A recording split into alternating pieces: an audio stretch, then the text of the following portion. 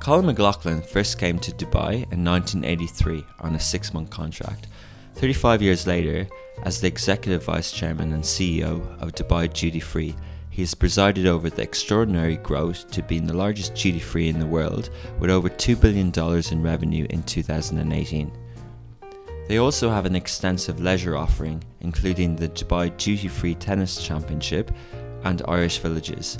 We caught up with Colin during the 2019 tournament to chat all things tennis and the business of duty free. Welcome to Dubai Works, a business podcast about the innovators, the products, the services, and trending topics, Lovin Dubai's take on the business stories that matter. My name is Richard Fitzgerald. I'm the founder of Augustus Media, publishers of Lovin Dubai, Lovin Saudi, and Smashy TV. Each week, we'll be interviewing the dynamic business leaders of Dubai. Good afternoon, Colin.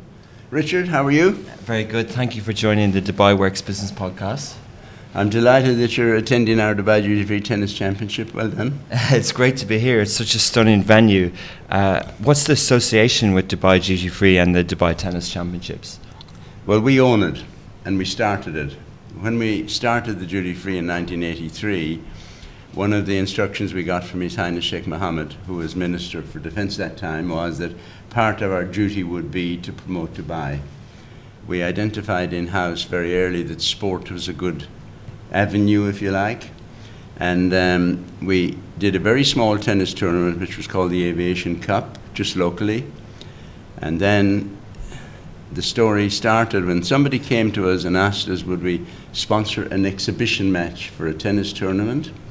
And we looked at that, and the outcome of that was that we bought a tennis tournament on the men's tour, and our first year was 27 years ago. Wow.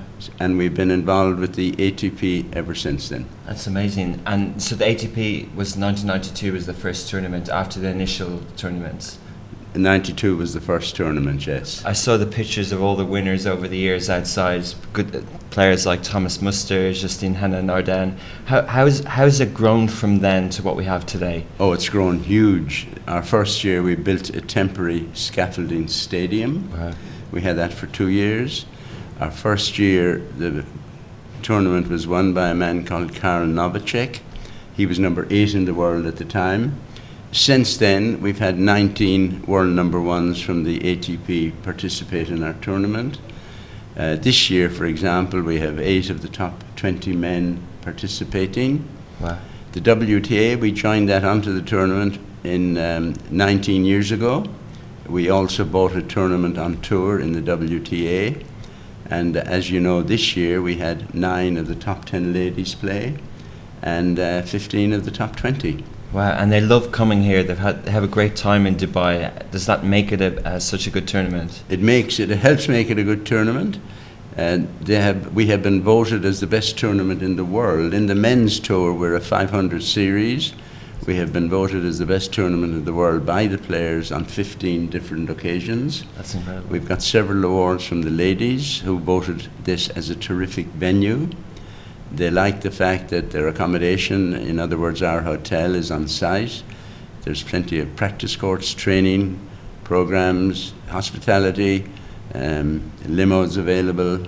And of course, from the ladies' tour point of view, they love all the new shopping malls and everything that's been set up in Dubai. Excellent. So they have a nice time here as well as playing competitive tennis. They like it very much, they tell us, and we try and look after them very well. Very good. So you mentioned the hotel as well, and that's part of Dubai Duty Free as a company. Yes, we have a division called in our organisation called the Dubai Duty Free Leisure Division.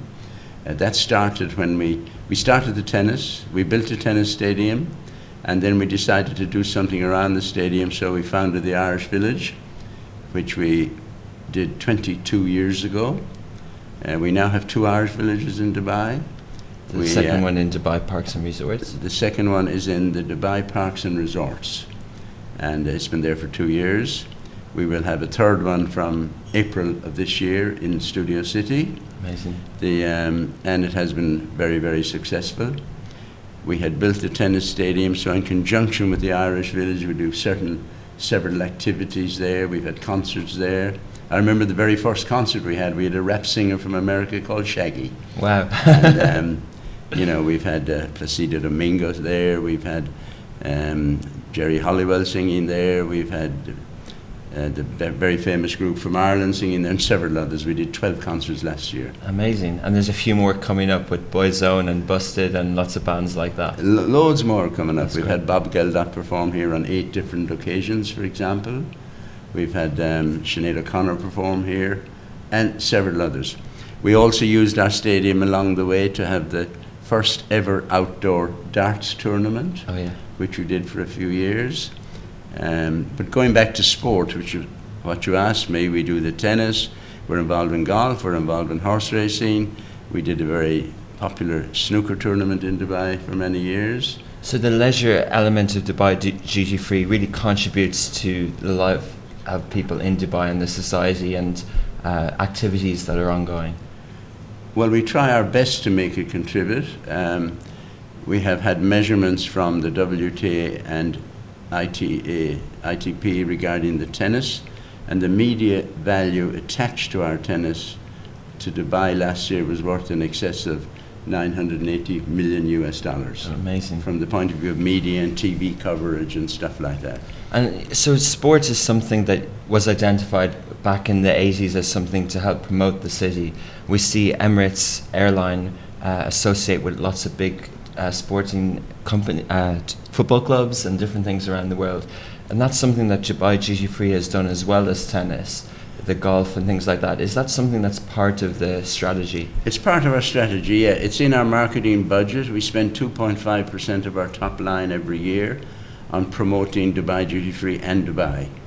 And from the sporting point of view, we do the Dubai Duty Free Irish Open Golf. We have been a sponsor of the Desert Classic since it started 30 years ago. We were a sponsor of the Dubai World Cup, World Horse Racing for many, many years. We have been a sponsor of horse racing in Newbury in England for 23 years. We are the title sponsor of the Dubai Duty Free Irish Derby at the Curragh. We have been doing that for more than 10 years. And it's part and parcel of the advertising and promotion activity of Dubai Duty Free and of Dubai. Interesting. And those things are aligned. In other words, if many people are coming to Dubai, Dubai Duty Free benefits as well. Oh, it does indeed. Dubai Duty Free is the top number one in the world from the point of view of penetration of people we sell to departing from the airport. So if people come, and many people coming to our tennis do come from overseas, for example, they spend in the duty free. We had 80,000 spectators at our tennis last year. Wow. And of course they're coming in and they're participating. How does the economics of the duty free work in terms of traditionally it would be tax free, and obviously a lot of retail and a lot of things in Dubai are tax free. What makes it such a one of, as you mentioned, the biggest duty free in the world? I think a few things. Firstly, we have terrific support from the government of Dubai, and we're owned by the government of Dubai. My chairman is His Highness Sheikh Ahmed bin Saeed, who is one of the stars of the Dubai government, in our opinion. We devote a lot of time to training our staff, and we repeatedly say we think we have the best team of staff in the duty-free industry. We have a very good record of staff retention. We have a policy in the duty-free of internal promotion, so we have not recruited an outside person into the duty-free in a senior capacity for more than 19 years. Wow. We train our staff in-house and promote them as vacancies occur. The result of that is that we have terrific loyalty from our staff. We think that helps make it successful. We still have 25 of our original pioneer staff working for us. And of course we try and offer very good value. In comparison to many duty-frees around the world, we do spend a lot, in comparison to other people, on marketing and promoting our duty-free. The result of that from our staff point of view is that our staff turnover last year was less than 5%, and that's quite unique in our industry. Dubai Duty Free has won 700 awards in its time here, in its 35 years, and of course that creates a lot of media publicity as well. So compared with some other duty-free entities like DSF and big companies around the world, they spend a lot of time and effort on the retail environment and the almost real estate part of it and the commercial leasing. Is that important? Is that the type of company Dubai Duty Free is as well? We like to think that we're among the top people in the world, and duty free shoppers and so on are very good companies, and we've known them and known the people there for many, many years. We don't compete from a point of view of price retailing with them, but we try to compete from a marketing point of view, from a presentation point of view, special features we do in the duty free, sales offers, special launches. Like we were 35 years old a couple of months ago, and Pernod Ricard, who are one of our big suppliers, produced as a special for us 35 bottles of Glenlivet whiskey with 35 years on the label, Dubai Duty Free on the label, and it's a collector's item, and it's been sold in Dubai Duty Free at $10,000 a bottle. Wow. Now that sounds an awful lot, but it's great It's a value good story. from a collector's point of view. Yeah. And several things like that. We have suppliers all over the world who make special product for Dubai Duty Free. And the airport itself, DXB, is such a wonderful experience. Are you involved in creating that experience, and are you in tune? Is the duty free aware of what makes experience shopping a positive experience for many of the travellers? We're very much involved in it, and we have helped in a big way that Dubai Duty Free Airport grows. And since we started, the traffic at Dubai International Airport has grown by 2,900%. Wow. The Dubai Duty Free business has grown by 9,900%. Wow. We're the top in the world from the point of view of penetration. Each airport measures the number of departing passengers they have and the number of people they sell to. And if you go to very good airports, like Singapore, Heathrow, Gatwick, Amsterdam, and those people, they're very, very happy if they sell something to between 18 and 20% of departing passengers. Dubai Duty Free sells something to 38% of departing passengers. That's incredible. We're the highest sale per head in the world of the duty free industry. There must be some sort of secret sauce to create that. Is it a combination of many things? I think it's a combination of things, of the efforts of our staff, the value we offer, the promotion and advertising and sponsoring of things we do, which creates an atmosphere about Dubai Duty Free. Do you see any of the retail challenges that are affecting the macro challenges, such as e-commerce and different brand loyalty and things? Is that seeping into Dubai Duty Free, or how do you continue to grow?